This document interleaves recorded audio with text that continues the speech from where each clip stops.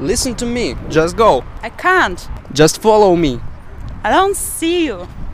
Just follow my voice. Okay.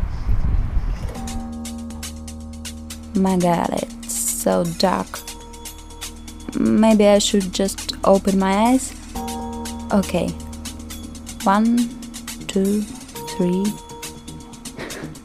The same darkness. The reason is a band on my eyes. We are practicing blind walking. Okay, here we go. Now turn left. No, stop. Show me your left hand. This one? Yep. Now turn left. Okay.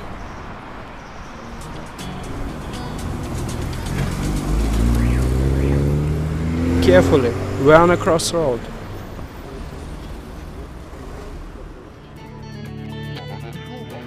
You feel so helpless when you're walking like that.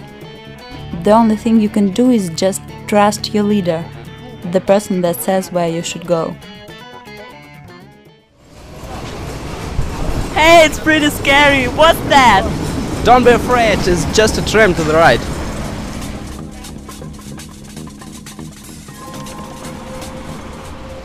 My God, you look so ridiculous with this band on, like a girl from a horror film.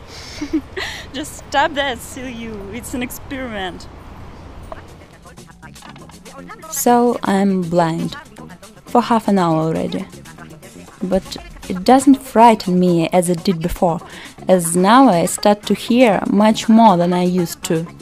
Building sets, cars, my high heels, people talking, the intonations of my friend, birds, dogs, everything at the same time. And it seems like I'm listening to the radio late at night. We're practically done. Go straight ahead. What's that? Water? Ducks? You've been a good blind walker.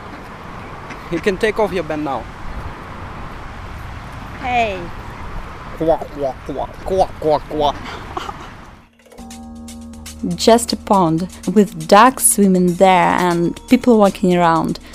But something has changed. The colors are really so bright and clear, and there's so much noise around, and I feel really happy. So you should be blind for some time to see more and to feel more. That's it. It's a kind of paradox, and at the same time it's very simple, practically obvious. But I didn't know that.